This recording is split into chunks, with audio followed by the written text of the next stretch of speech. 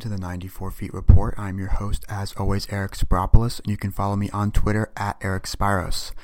Today's episode of the 94 Feet Report is brought to you by Fan Essentials. Use promo code 94feet at checkout for 30% off your first subscription, and by Daily Fantasy Nerd. If you play any daily fantasy, check out their site for some great daily fantasy tools.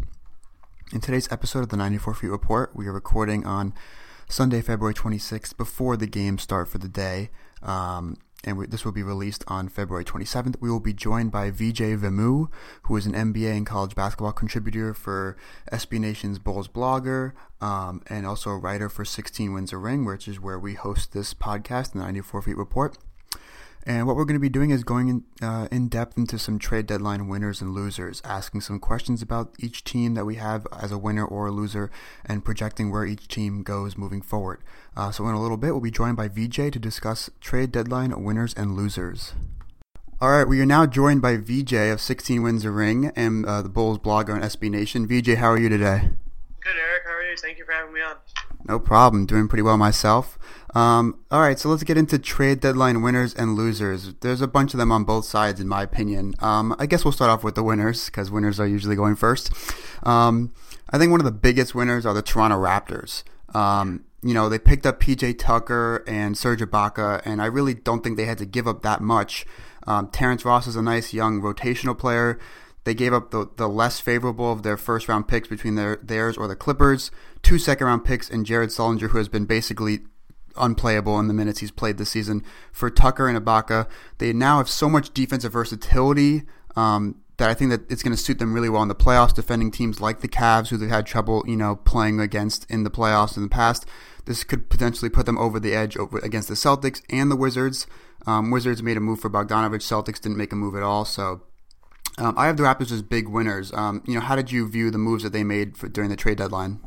I'm just with you. I think the Raptors had the biggest win of the trade deadline, which was getting PJ Tucker for basically Jared Sullinger, who I think the Suns will be waiving, and 2 second-round picks, which is basically a steal, because I think there were reports coming out of Phoenix that they reportedly wanted a first-round pick out of Tucker. So you basically got a guy like Jared Sullinger that the Raptors never used, plus 2 second-round picks for a guy like PJ Tucker. And like you said, Tucker gives them so much defensive versatility. He's a great defender, so it gives the Raptors a shutdown guy per se against LeBron James, like a certain defensive bona fide guy. And also they got Serge Ibaka for basically Terrence Ross and the lesser of, I think, their first round picks. So I think both of them really give the Raptors a lot of key movement around when it comes to the big teams in the East, especially Ibaka, because now he can play at the 5 and the 4, so it gives Toronto the ability to go small against teams like Boston, and sometimes when the Wizards go small, but mostly against Boston. And we saw that on Friday night when they ran out the lineup with Ibaka at the 5 and a bunch of shooters around him, that it actually does really work. And also Tucker can also play as a 3-and-D guy, so he doesn't need the ball much in his hands, so he can dish it off to Lowry and DeRozan. So I think the Raptors had some holes coming into the trade deadline, but credit to Masai Ujiri. He plugged them very well and didn't give up much for them. Yeah, I mean, the cost they had to give up to get those great pieces that really fit in and fill the needs that they had really make them huge winners, for my opinion. They didn't have to really sacrifice that much, because even if they gave up Ross, they have Norman Powell behind him. The less favorable of the first-round picks that they're going to, between theirs and the Clippers, that's not a steep price at all, really, when you have both those picks. And yeah, like you said, the defensive versatility that Tucker and Ibaka add, you throw in them with, Patrick Patterson, who's been really good for the Raptors as a defender. Both Patterson and Ibaka, I think, are hitting above 36% on threes, so even when you put them out in the lineup together, that doesn't really kill the floor spacing, because they're still pretty credible threats from beyond the arc. Then you add in Tucker, and on that game you mentioned against the Celtics on Friday, I mean, they had I think it was Tucker at the 4, Ibaka at the 5 down the stretch, and they basically just shut down the Celtics for stretches. Horford was basically non-existent in the last couple of minutes. Isaiah Thomas was not his usual self in the fourth quarter, was being heavily guarded, especially when Tucker could switch out to him on the perimeter. So just the defensive versatility that Tucker and Ibaka bring, I have them as huge winners because it didn't cost them that much to get them. Yeah, and I think one more point to talk about the Raptors with Ibaka especially is now it gives them a versatile rim protector, which is something I don't think they had with Jonas Valanciunas. Like with the Celtics, we know Horford loves to step out and shoot those mid-range jumpers, and Valanciunas can't always come out and close them down, but now Ibaka can because he's more of a quicker player and a better rim protector. So I think that's really the key for for the Raptors. Sorry, a big man who can space the floor and play good defensively. That's the key. Yeah, Ibaka is going to be key for them down the stretch. So my question is, I guess, so what seed do you think the Raptors finish with at the end of the regular season? Currently in fourth, they're a game behind the Wizards for third. They're 3 games behind the Celtics for second. Do you see them catching the Celtics for number 2 or only getting up to number 3 at the best? I think I'll see them getting the number 3 seed partially, but I don't think they catch up to the Celtics because, like, they're dealing with injuries right now and all that. And I think but I think they should be viewed, like, technically as a 2 seed right now with all the moves that they made. So I wouldn't be surprised if you do see Toronto make, like, the Eastern Conference Finals, even though they're in the 3 seed. Because, I mean, they're a very good team right now. I think they're the second best team behind the Cavaliers. But they do have some injuries right now with Lowry going on. So I don't know if they're going to catch up to the Celtics, considering how well the Celtics are still playing, even though they lost. But they'll certainly catch up to the Wizards, I think. Yeah, I think they're going to catch the 3 seed, and I think they'll come close to this 2 seed depending on how quickly they can get fully healthy. But I don't think they're going to catch the 2 seed. But really, the most important thing for the Raptors or any team really that wants a chance at the conference finals is avoiding that 4-5 matchup, because then that slots you with the Cavs in the second round, which is most likely the end of your postseason run right there. But yeah, I agree with you. I think they're going to catch the 3 seed. The Wizards made an okay move in getting Bogdanovich, but compared to what the Raptors did to get Ibaka and Tucker, I think that puts them over the Wizards' edge and getting the 3rd seed and avoiding that potential Cavs matchup until the Eastern Conference Finals. So yeah, overall, I think the Raptors, we're both in agreement there that the Raptors are big winners for the trade deadline. My next winner that I have, actually I technically have 2 in this one, but it's the Dallas Mavericks and an interesting deal. Everyone knew that the 76ers were shopping Okafor and to a lesser extent Noel.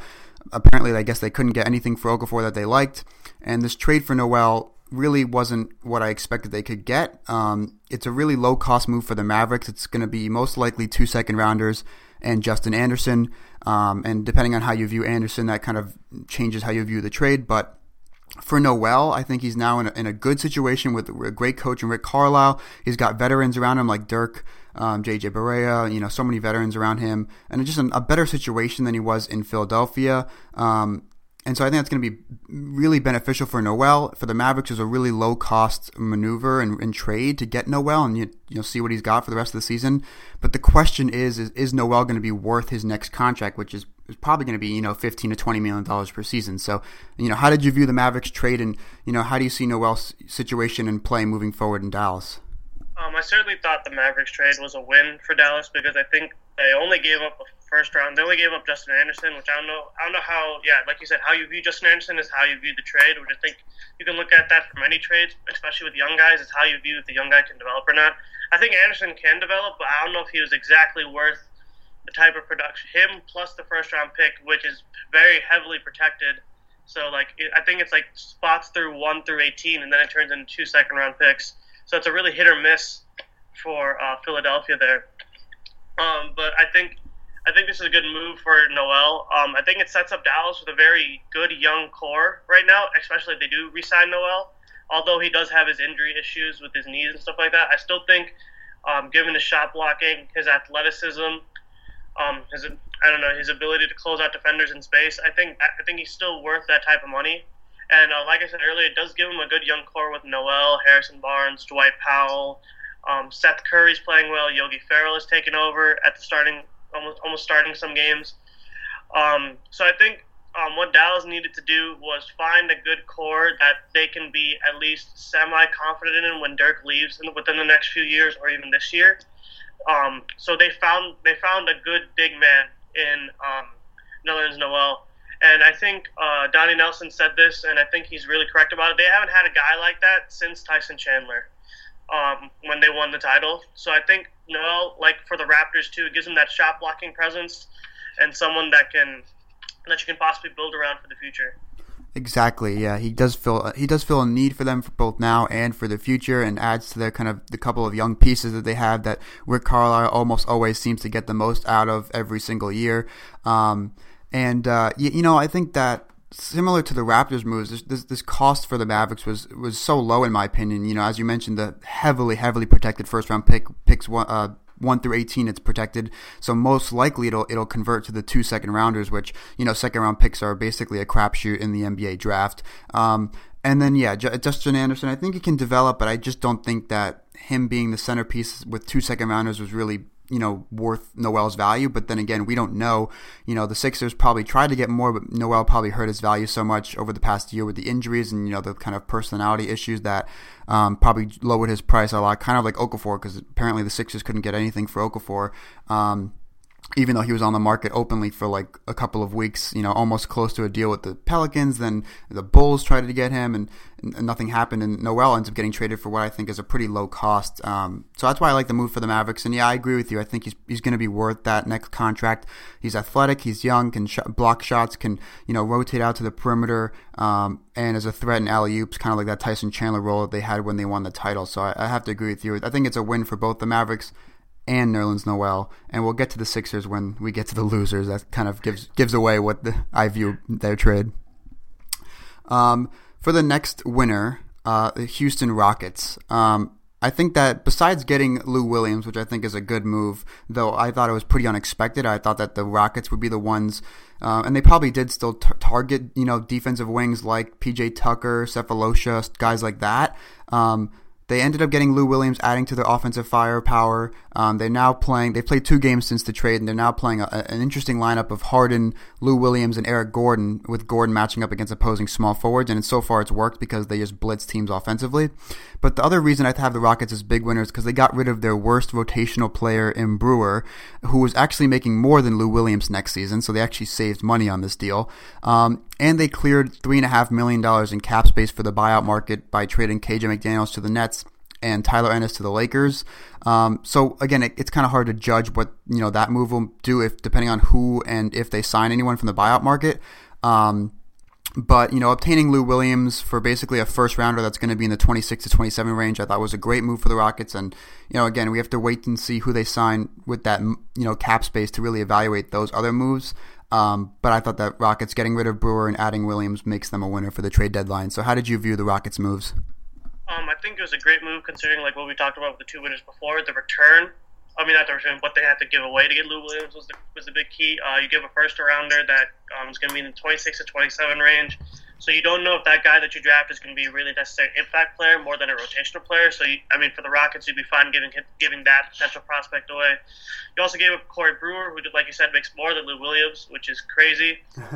So, getting away one of your worst rotational players for a guy like Lou Williams, who's one of the best shooters in the league right now and one of the best scorers in the league, just gives more. James Harden, another guy, can dish out the ball to.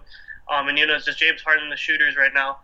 The one concern I think it would be is the defense, because I don't know exactly. Lou Williams isn't the best defender, but I do think that this does set up the Rockets for a team that could match the Warriors in a way, in that the Warriors want to run and gun all over. I think the Rockets are suited for that style. So it gives them another threat from deep in which they can possibly combat the Warriors. Now, could they beat the Warriors? That's a whole different question. But I do think that this trade helps the Rockets set up more for a game to run with the Warriors and certainly make it at least an interesting series if they do ever meet in the playoffs. Yeah, it certainly would be interesting. Certainly would be very exciting. Another thing about this Rockets team, Mike D'Antoni after the trade said he wants the team to average 50 3-point attempts per game over the final 20 some odd games that they have left. And so far, the first 2 games they've hit that 50 mark. And the Rockets are now built for a team that can either make a huge comeback in a really short amount of time with the amount of 3-pointers they take, or blow out a game in a really short amount of time, which they've done against the Pelicans and the Timberwolves both the past 2 games. So you mentioned the Warriors, but I first want to ask you a kind of lesser question. Are the Rockets a threat to the Spurs? If they met in the second round, which as of right now, both teams would be favored in their first round matchups, and they would be slotted to face each other in the second round. Do you think that the Rockets could win that series against the Spurs now with the addition of Lou Williams? I think so. I don't know, because the Spurs are the Spurs, so I'm still going to give the Spurs a little bit of that benefit of the doubt when it comes to that. But I do think that Houston certainly will give San Antonio problems, even though San Antonio is probably one of the best teams defensively in the league. Because Harden will be guarded by Kawhi Leonard, and you'll have all these shooters out. So I think the fact that the Rockets have big men like Ryan Anderson that can step out and shoot. Will give the Spurs problems, particularly because of the big men they have right now. Outside of Dwayne Dedmon, they have guys like Pau Gasol, David Lee, guys who, if you step them out of the paint, they're not really that good of defenders. So I think if the Rockets are able to capitalize on going small and shooting and taking a lot of threes, which is basically sticking to their game plan, I think they could give the Spurs problems. But they just have to be able to get stops on the other end against the Spurs, who every year display great ball movement. Yeah, it'd always be tough, and I agree that the Rockets' potent offense going small, you can spread out the San Antonio bigs by playing them on the perimeter and trying to have them guard the various three-point shooters that the Rockets have, especially when they go small, could give the Spurs some trouble. Then the other end of the court, the Spurs, Aldridge can really go against like Ryan Anderson, take advantage there. And the Spurs have some good perimeter defenders: Danny Green, Jonathan Simmons, of course, Kawhi Leonard. So it'll be interesting because right now the season series is 2-1 San Antonio, but one of those games the Rockets blew a double-digit lead in the final minutes of a home game in December. So really it's more likely that the Rockets, if they played that game again, would have won that game. The Rockets would be up 2-1 in the season series, but I think that series, no matter who wins, would certainly go 7 games, especially if the Rockets are hot from beyond the arc. Let's move on to our next winner of the trade deadline, the Oklahoma City Thunder, a team that the Rockets may potentially face in the first round of the playoffs. I really like their trade because they got a shooter in McDermott, and we've heard all about the lack of shooting in Oklahoma City. They got an interior defender and rebounder and really physical presence in Taj Gibson, and they also got a second rounder thrown in there for basically essentially Cameron Payne, because that's what the Bulls can view him as a potential point guard of the future. The question, I guess, not really from the Thunder perspective, from the Bulls perspective, is, will Payne, even develop to become a starting point guard in the NBA? It remains to be seen that he'll become that. Obviously, him playing alongside and behind Russell Westbrook hasn't done favors, that much for his development, but, he hasn't shown exactly starting point guard caliber, level of play so far. But from the Thunder perspective, they got a shooter, they got a defender and rebounder, and all for essentially Cameron Payne. Joffrey Laverne, is a nice player, but he's not really a big deal for the Thunder. And then Anthony Morrow, who was basically stopped hitting threes this season, so he was not as useful as he could have been if he was actually shooting well. So how did you like the trade from the Thunder perspective?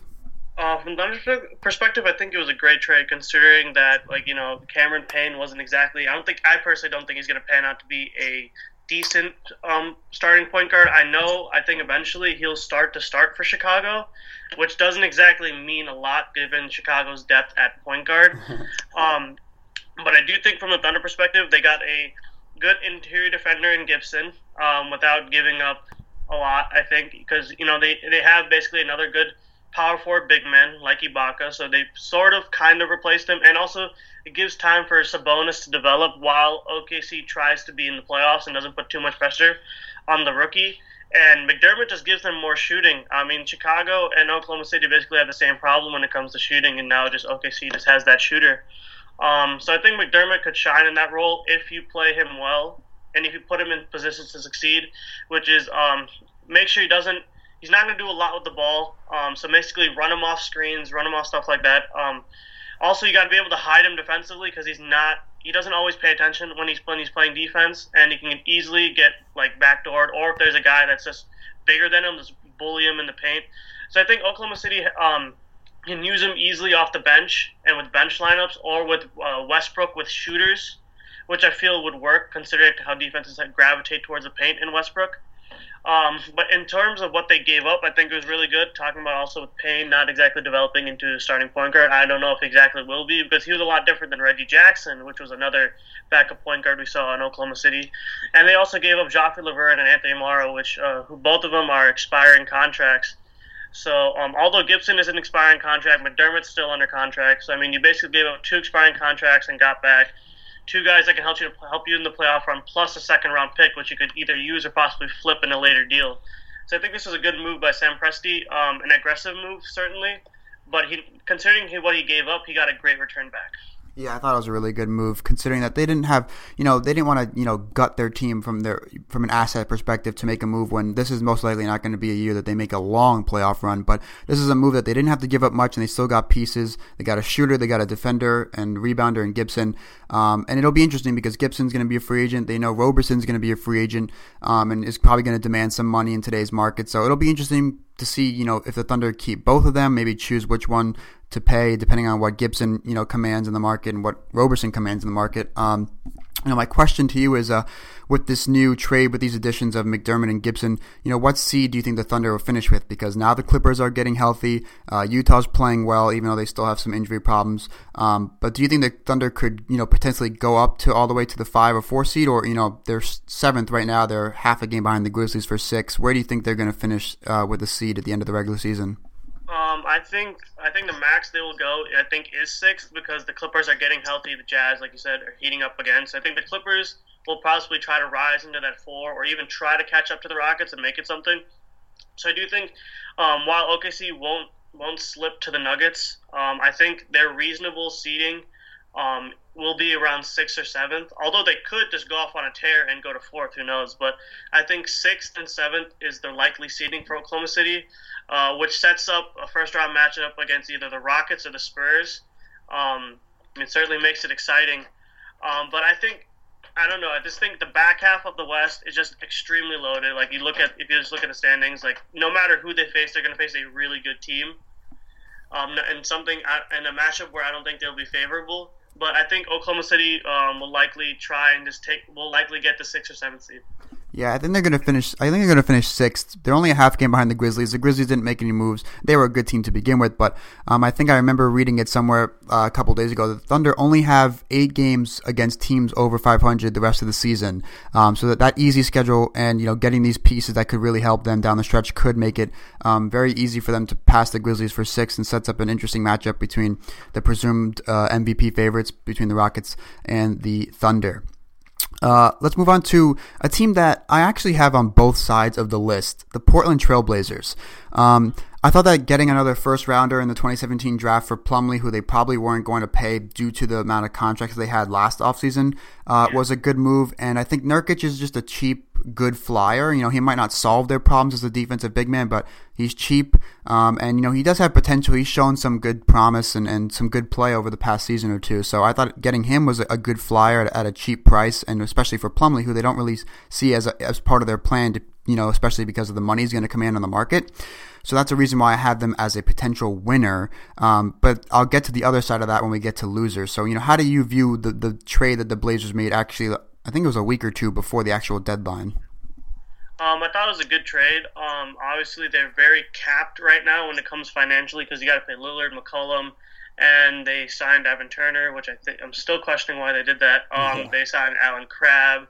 So they have all those guys under contract. So somebody had to walk, right? Because they were probably going to face they didn't want to face what they had years ago when they had 4 out of 5 starting lineup leave. So I credit the front office for just trying to hold it in there. So they got Nurkic for a cheap deal. Plumlee was likely going to make more than what Portland was going to offer him, so that's a good one. Plus they got a first rounder, so that really does help. But at the same time, with the Blazers, you still have the same questions. This team. They built this team to make a playoff run, and they're not near the playoffs right now. They're 1.5 games back, but many expected Portland to be 6th or 7th seed, maybe something around that, and it's just not working out right now. Which also again raises the questions of can Lillard and McCollum play together, can they build a decent enough team around them considering how much bad contracts they have? They have 2 very bad contracts. Certainly one with Evan Turner, and I don't know if you consider Alan Crabb a bad contract right now, but he's certainly. I don't know if he's exactly playing up to the level of his contract. And once Lillard gets out of his contract, he'll be 30. So his prime's on the near end. So I think while Portland did get a first rounder for Nurkic, in the next coming years, they're going to have to decide very quickly on who they want to be the centerpiece of their franchise. Will they stick it out with stick it out with Lillard, or will they focus on McCollum and possibly try to move Damian Lillard for a lot of young pieces to a contender who wants to win right now? Yeah, you bring up a lot of problems with the Blazers. It's pretty clear that their 2016 offseason might haunt them for the foreseeable future. You brought up a lot of heavy expectations. I saw a lot of people predicting this team to win maybe up to 50 games this season and comfortably be a top 5, top 6 seed. They have their defensive struggles. They were close to the bottom of the league for most of the season. They're now 25th, which still isn't good. They have a negative 2.3 net rating. And, there are a lot of questions if Lillard and McCollum can be that backcourt. Can you surround them with enough pieces, especially on the defensive end, to build a winner? But these contracts that they have, you brought up Crabbe's contract, which is a lot of money. And he's been playing well, but, still not up to that kind of standard. Evan Turner contract, I agree with you. I had no idea why they gave him that contract. They also gave Mo Harkless that $10 million per year for 4 years contract, and Myers Leonard that same, I think, 4 years, $40 million contract for, a guy who, is basically not playing enough to even warrant, that contract at all. But he got that contract. They gave it to him. They gave it to Harkless. They gave out money to Turner. They gave out money to Crabbe. That made Plumlee, I guess, the odd man out with him getting another payday coming this season. And, I thought it was good to get a first-round pick and Nurkic. But, for them to have to make moves with their money in the back of their mind is a reason why I have them as a loser, because they're basically just doing these moves as a result of their spending spree they went on in 2016, which, they gave out bad contracts instead of good contracts. So, it's a tough situation for the Blazers moving forward, but probably one of the more fascinating, front offices to watch over the next couple of seasons to see the decisions they make to change the direction of the franchise. Certainly. I think it's very interesting times in Portland right now because they have a good squad, but they're surrounded by a bunch of bad contracts, which kind of is the anti of what they did last year because they got a lot of guys on cheap contracts. So, it'll be interesting to see how they maneuver themselves out of this position now. Absolutely. And the final winner I have on my list are the Pelicans, and then also, Dell Demps to a degree as well. So, Demps' job was definitely, I think, on the line. With another struggling season with the Pelicans, another year of Anthony Davis, his extreme performance is wasted. And then they swung this deal for DeMarcus Cousins, basically giving up 50 cents on the dollar for Cousins. And I think it affords Demps another year or so to build the correct roster with some time around Boogie and Brow. Right now they've got some serious deficiencies on the wing and at shooting guard. Of course, Drew Holiday is going to be a free agent. He's going to command some serious money. So, they're not going to have a lot of money to actually, build this proper roster around, Boogie and Anthony Davis.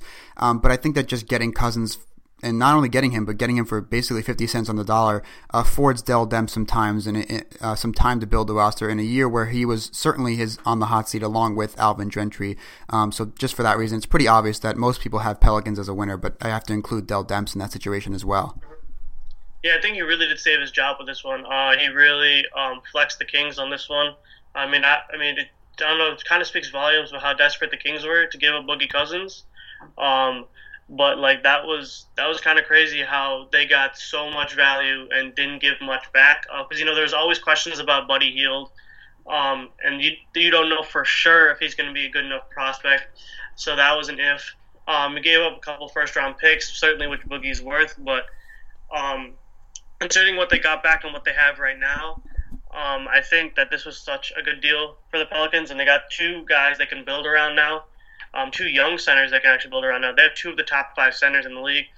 They just need some wing help, and they need some wing help and more depth from the bench, and I think they can start, maybe talking about a playoff race. Who knows?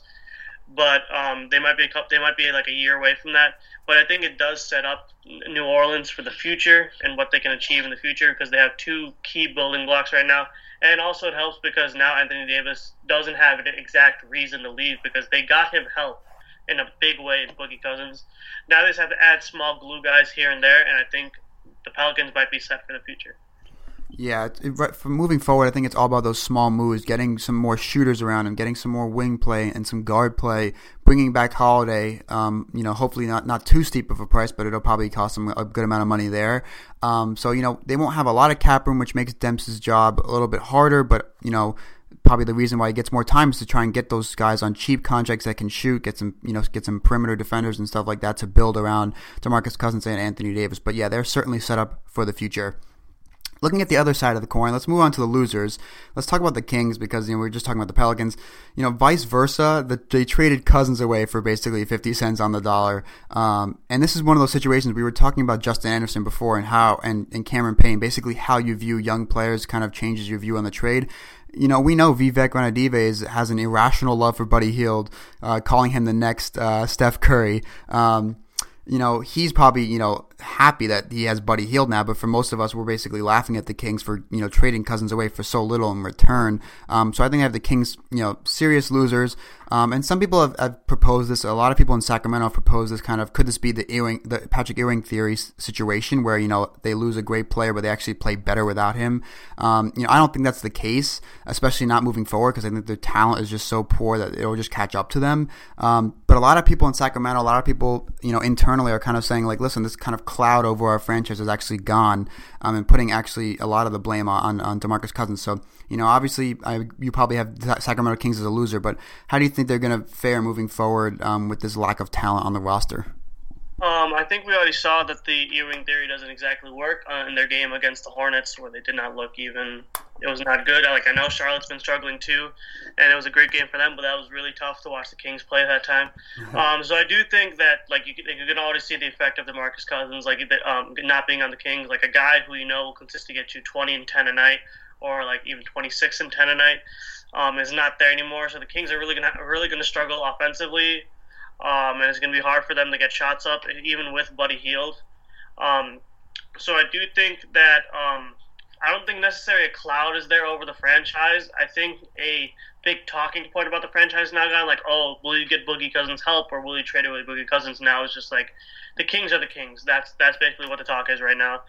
So I think that they have a long way to go, and right now they're currently digging themselves deeper in a hole, considering the picks that they gave up. I think that pick swap might be with the 76ers. Yeah. So, they've historically made a lot of bad trades, even with the Stauskas trade, trading away their first-round picks for stuff like that. They do have some shooters with Buddy Hield, Ben McLemore, Ty Lawson, Aaron Aflalo. They just need some pieces going on in the future on really good contracts, I think. They just need a lot of guys to step up on their rookie deals. They also need to completely ace these drafts, because if they don't, then you already saw what happens when you don't ace a draft like that. Like a guy like DeMarcus Cousins comes every once in a while. So they need a lot of rebuilding, and this trade certainly set them back considering their return.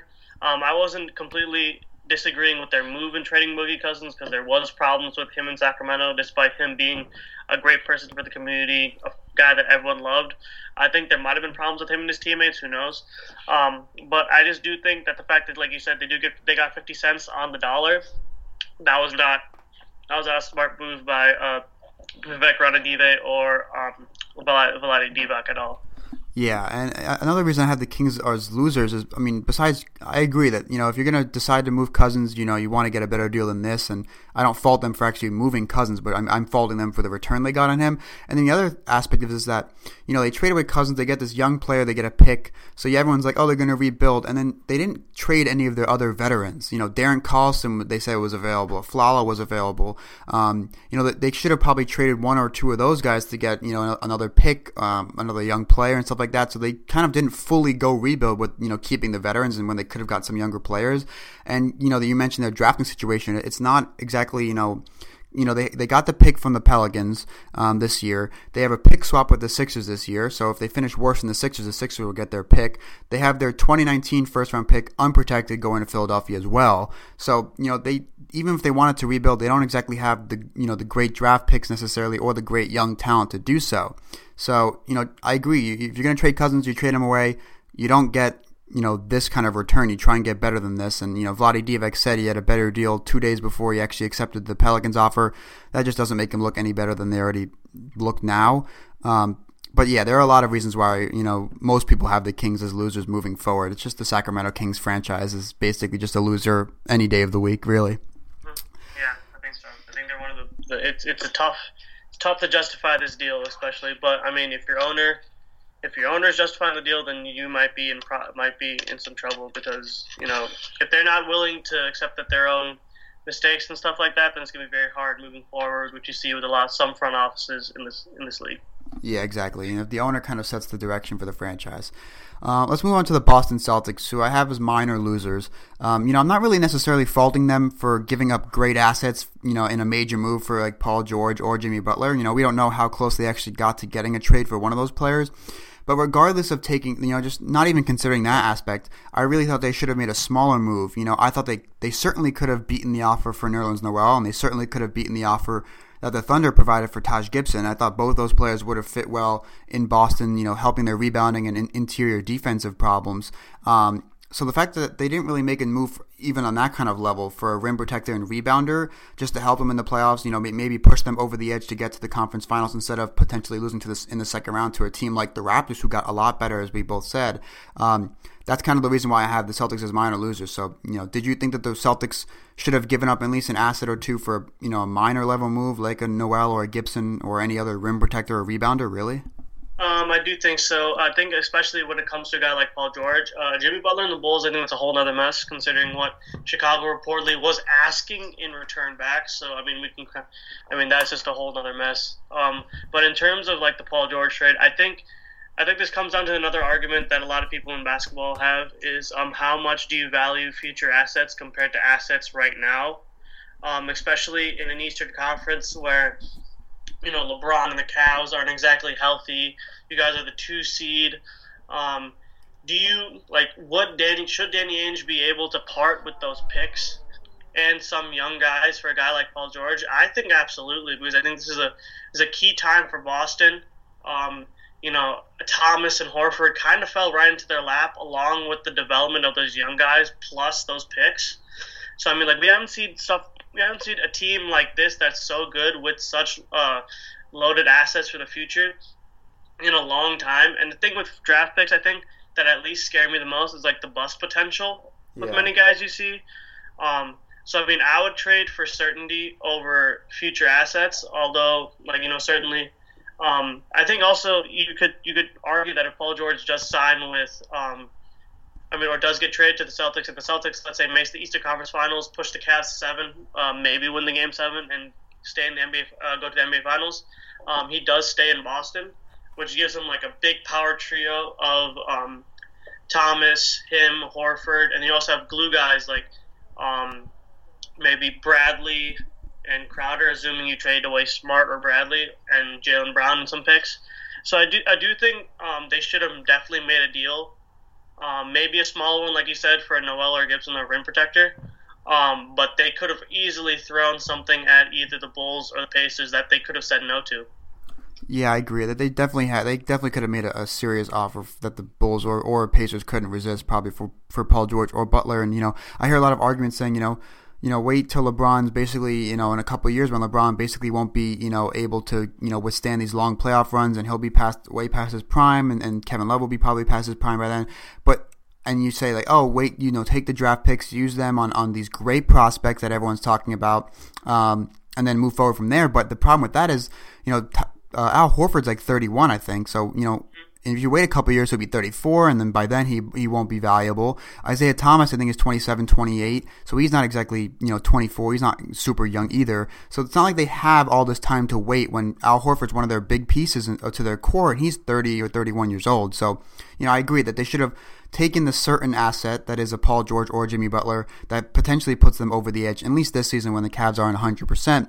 And then, try it with that core for a couple of years, or, Butler's under contract, I think, till 2019. Paul George next summer, the summer after this one, potentially with a long playoff run, convince him to stay. So I agree. I think I would have taken the certainty over, the potential that comes with, the prospects in this draft, which, they could be loaded, but are they going to be really ready to help the Celtics contribute to a championship run in their first or second year? I doubt it. So I'd take the certain assets in Paul George or Butler. I certainly agree with that. I think you take certainty over future because, like you said, by the time those draft picks actually do develop, your other parts of your core will be old. So and I think it does set up the Celtics for an interesting time of the summer because you'll know what that next pick is if it's the first overall pick. So then maybe they could use that as leverage. They still have time to trade him away, but I do think they have to trade him at least this summer. Trade for either one of them this summer. Yeah, that's what I think. I think they're going to certainly revisit, especially if depending on what happens to them in the playoffs. If they have a disappointing playoff run, they'll certainly feel like they need to make a move for a guy who can win now. So we'll have to wait and see with the Celtics. Let's move to the Chicago Bulls. We talked about it from the Thunder perspective, and now from the Bulls perspective. I like Cameron Payne a little bit, but I just don't see him being the point guard of the future, not only for the Bulls, but for any team, really. I think he's more of like a backup guard, for his potential.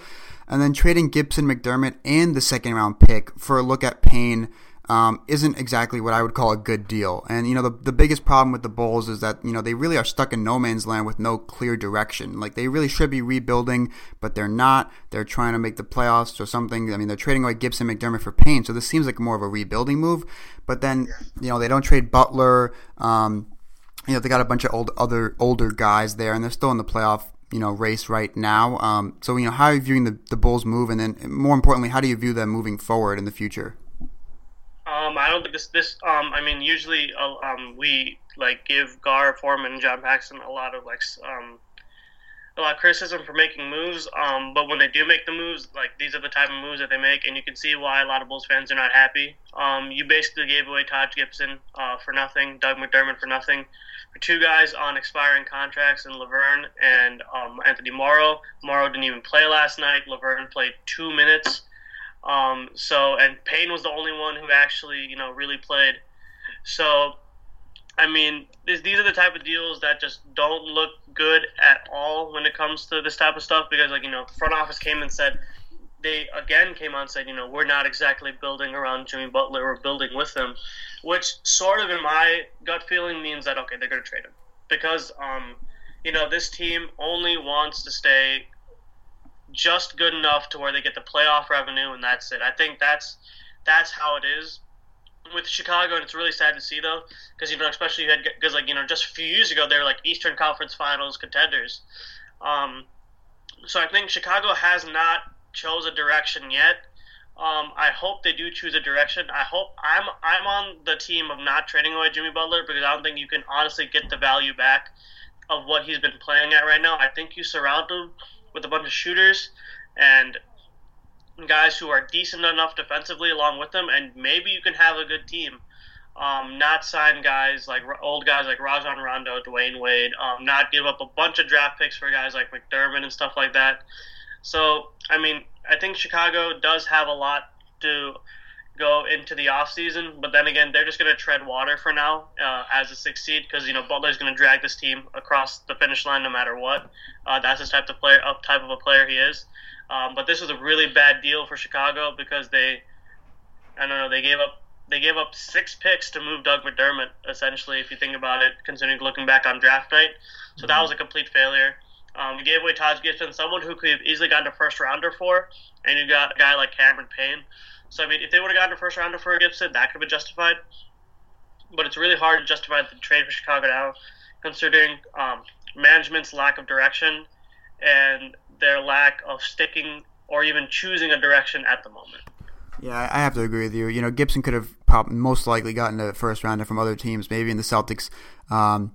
So trading him in this kind of deal really is not a good look. And overall, just their lack of clear direction is just is concerning for the Bulls moving forward.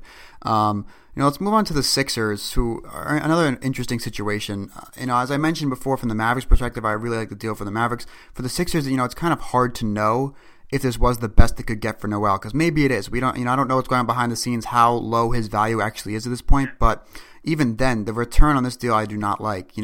We talked about Anderson before. He could be a solid rotational player, but, that first-round pick protected 1 through 18 is probably not going to convert to the 2 second-rounders, which isn't a great return for Noel when second-round picks are essentially the crapshoot in the NBA draft. So, that return is very low. And my other question is, could they just not trade Okafor at all? Because, it was rumored a week or two before the Pelicans made the deal for Cousins that they had a similar deal ready for Okafor.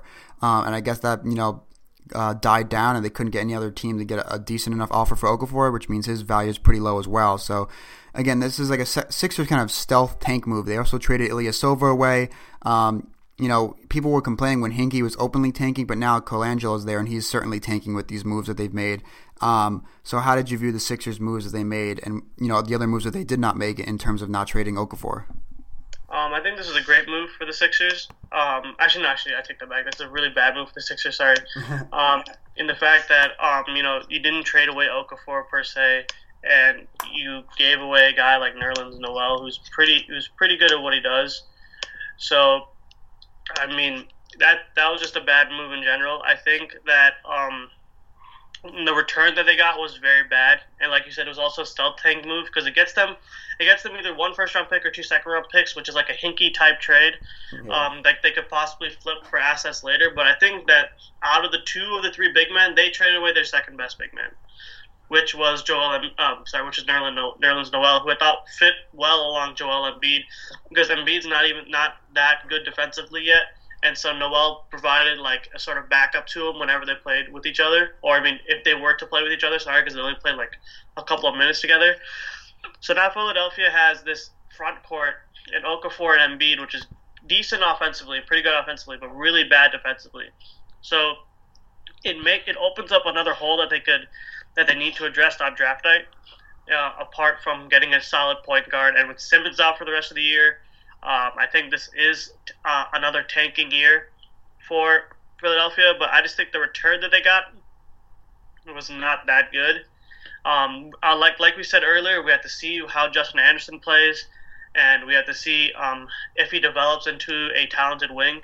But as of right now, I think it's very hard to justify this trade for the Sixers and not trade Noel, considering the fact that they left Okafor off the plane, and they did all these things to make it seem like Okafor is gone, and now he's back here again.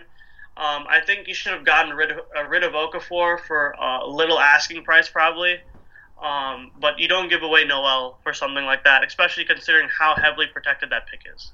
Yeah, I agree. The whole look of, not having Okafor on the plane, and everyone's like, oh, he's definitely being traded, then not trading him, then trading Noel for a low return. Just not a good look for the Sixers moving forward, and they're going to have to hope they can swap picks with the Kings if the Kings completely collapse. Maybe the Lakers, if the Lakers don't get that top 3 pick, it goes to the Sixers, and the Sixers still have the 2019 first rounder from the Kings. So moving forward, they still have great picks in the draft. Still got some young players, Simmons, Embiid. They're going to have cap space, so we'll have to see what the Sixers do moving forward. But certainly at this year's trade deadline, we have them as a loser. Let's move on to a team that we try and avoid here on the show usually, the New York Knicks. I think that moving Melo, most people would agree, would have been the best for the organization, and especially Kristaps Porzingis. They probably couldn't get a decent enough return from Melo. And the other rumor was that they were close to moving Rose in basically a swap for Ricky Rubio, and I thought they should have, dealt him too. And we know basically Joakim Noah's contract is basically untradeable at this point with his play and just how expensive it is and his age and his injury history. But I thought they should have traded Rose if that was the only move they could have made. They ended up making no moves at all. And I think Melo, said the other day that we don't know what the path is here or something really concerning quote.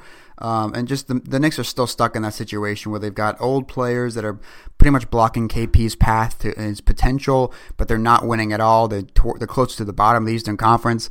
So how do you view what the Knicks didn't do, and how they move forward from here?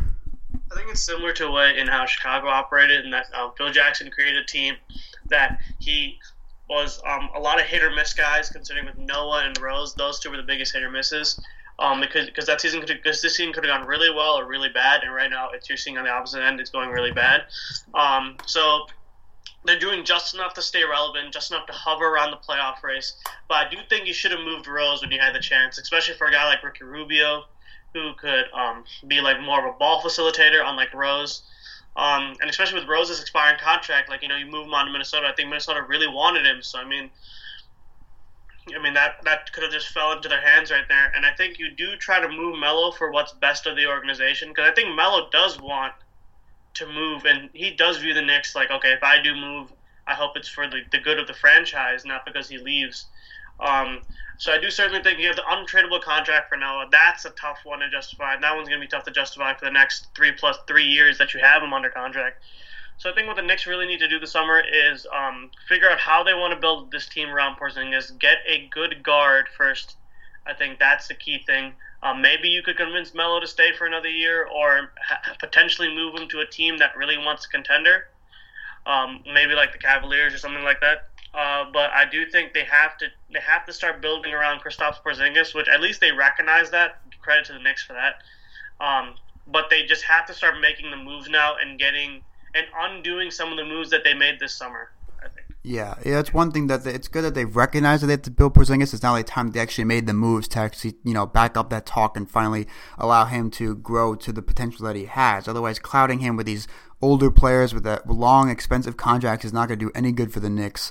And, the other off-court situations, Charles Oakley, stuff like that, really just does not shed a good light on the entire organization, does not really attract them to free agents in the next couple of seasons when they're going to have some kind of cap space to spend. We already talked about the Blazers as a loser basically because of them making moves in terms of thinking about the spending spree that they went on the 2016 offseason. So let's get to our final loser here. It's kind of on the fence, but I decided to throw them into a loser. The Indiana Pacers.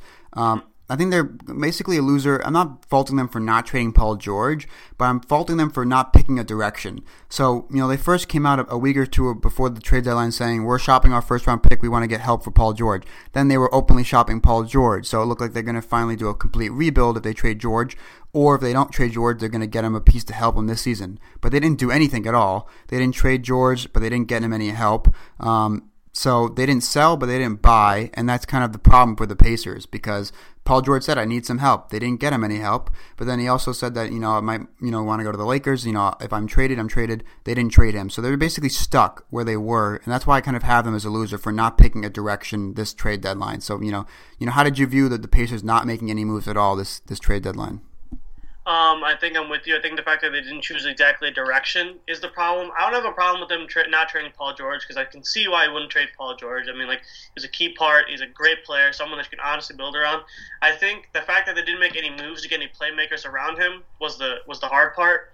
And like you said, they have to choose a direction. It's either Paul George or Miles Turner. Or if you want to do both, you got to make moves right now so they can both be playing at their highest level and you can possibly make a push for the top of the Eastern Conference. I think Larry Bird has a lot on his plate this summer. Certainly, trading Paul George for a bunch of assets back would be certainly one move. But you have to do it this summer, I think, because a lot of teams will balk in any trade talks after the summer because basically George is a free agent next summer. So, I mean, this was the time that you could do it, right now. That was the time that they had before teams would start getting a little bit nervous about the contracts and the talks about him being so, so motivated to go to the LA Lakers. I think that might scare some teams away. So, I mean, you should try to find a trade partner if you want to trade for Paul George, but you certainly have to, but if you don't want to do that, you certainly have to try to build around him and get good pieces because Paul George is very frustrated right now and he's speaking out to the media about it. So, I mean, it's a very scary time to be a Pacers fan right now because you could see your star player walk away for free. Yeah, there's a lot of uncertainty for the Pacers, and I think that this offseason is going to be really, really interesting and really important for them to finally pick a direction for the franchise, whether that be trading Paul George for assets or bringing in some people to help him out and help him and Turner out. So that'll conclude our winners and losers. I only have one question for you before we go. This is a kind of a random question. What team is more likely to be pushed to 7 games before they most likely meet in the finals, the Warriors or the Cavs, in your opinion? I think it'll be the Cavs. I think. Yeah. Because they have the injuries and all that stuff. I mean, the Warriors are the Warriors right now. You saw what they could do against the Clippers. They just flip a switch and they score 50. The Cavs aren't exactly built for a team like that. You saw last night when they have a depleted squad like that. I mean, teams like Chicago could even give them a run for their money. So, I mean, when the pace slows down, especially with the Raptors' new additions, I really think that the Raptors have built a team that I would love to see match up against the Cavs. A team that could, really push the Cavaliers to 7 games. I know they pushed them to 6 last time, but I do think that the Raptors could really give the Cavs a run for their money. So I'm going to go say the Cavs because I don't see any other team in the West giving the Warriors problems unless the Rockets fix some of their defensive issues and the Spurs become more of a more balanced threat offensively and can be able to run with the Warriors. So right now I think the Raptors are the team that's best set to beat the Cavs. So I'm just going to go with the Cavs. Yeah, I have to agree with you. I think in the West, the Spurs could possibly push Golden State, but by the time they probably meet in the conference finals, the Spurs could be a little worn out from some of their older players and probably won't be able to keep up with the Warriors. The Rockets have their defensive issues, and if the Rockets were to get hot for a series behind the arc, it could go 7, but it's more likely that the Golden State defense will be too much and limit that to a 5 or 6 game series, that case. And yeah, I'm with you. I think it's the Cavs. They're not 100% health-wise right now. They may not be during the playoffs. We both love the Raptors' new additions, especially in the defensive end with Ibaka and Tucker. And for that reason, I think the Raptors, with their new additions, could certainly push the Cavs to 7. So I'm going to have to agree with you. I think it's more likely the Cavs are pushed to 7 games before they meet the Warriors in the finals, most likely. All right, VJ, before you go, why don't you throw out your social media and where people can find your work moving forward? I'm currently a writer for 16 Wins a Ring, and I also work at SB Nation's Bloggable and Big East Coast Bias. So you can check out my work there, and you can also check out my Twitter handle where I post a lot of things on sports and social media at VJVemu, at VJVEMU. So that's my Twitter handle. So follow me there for links to all my articles and great sports talk. All right, VJ, and everyone follow VJ and follow his work on 16 Wins a Ring, of course. Follow the show and my work on 16 Wins a Ring, and follow me on Twitter at Eric Spiros. Hope you guys have a great week of watching NBA basketball. Take care.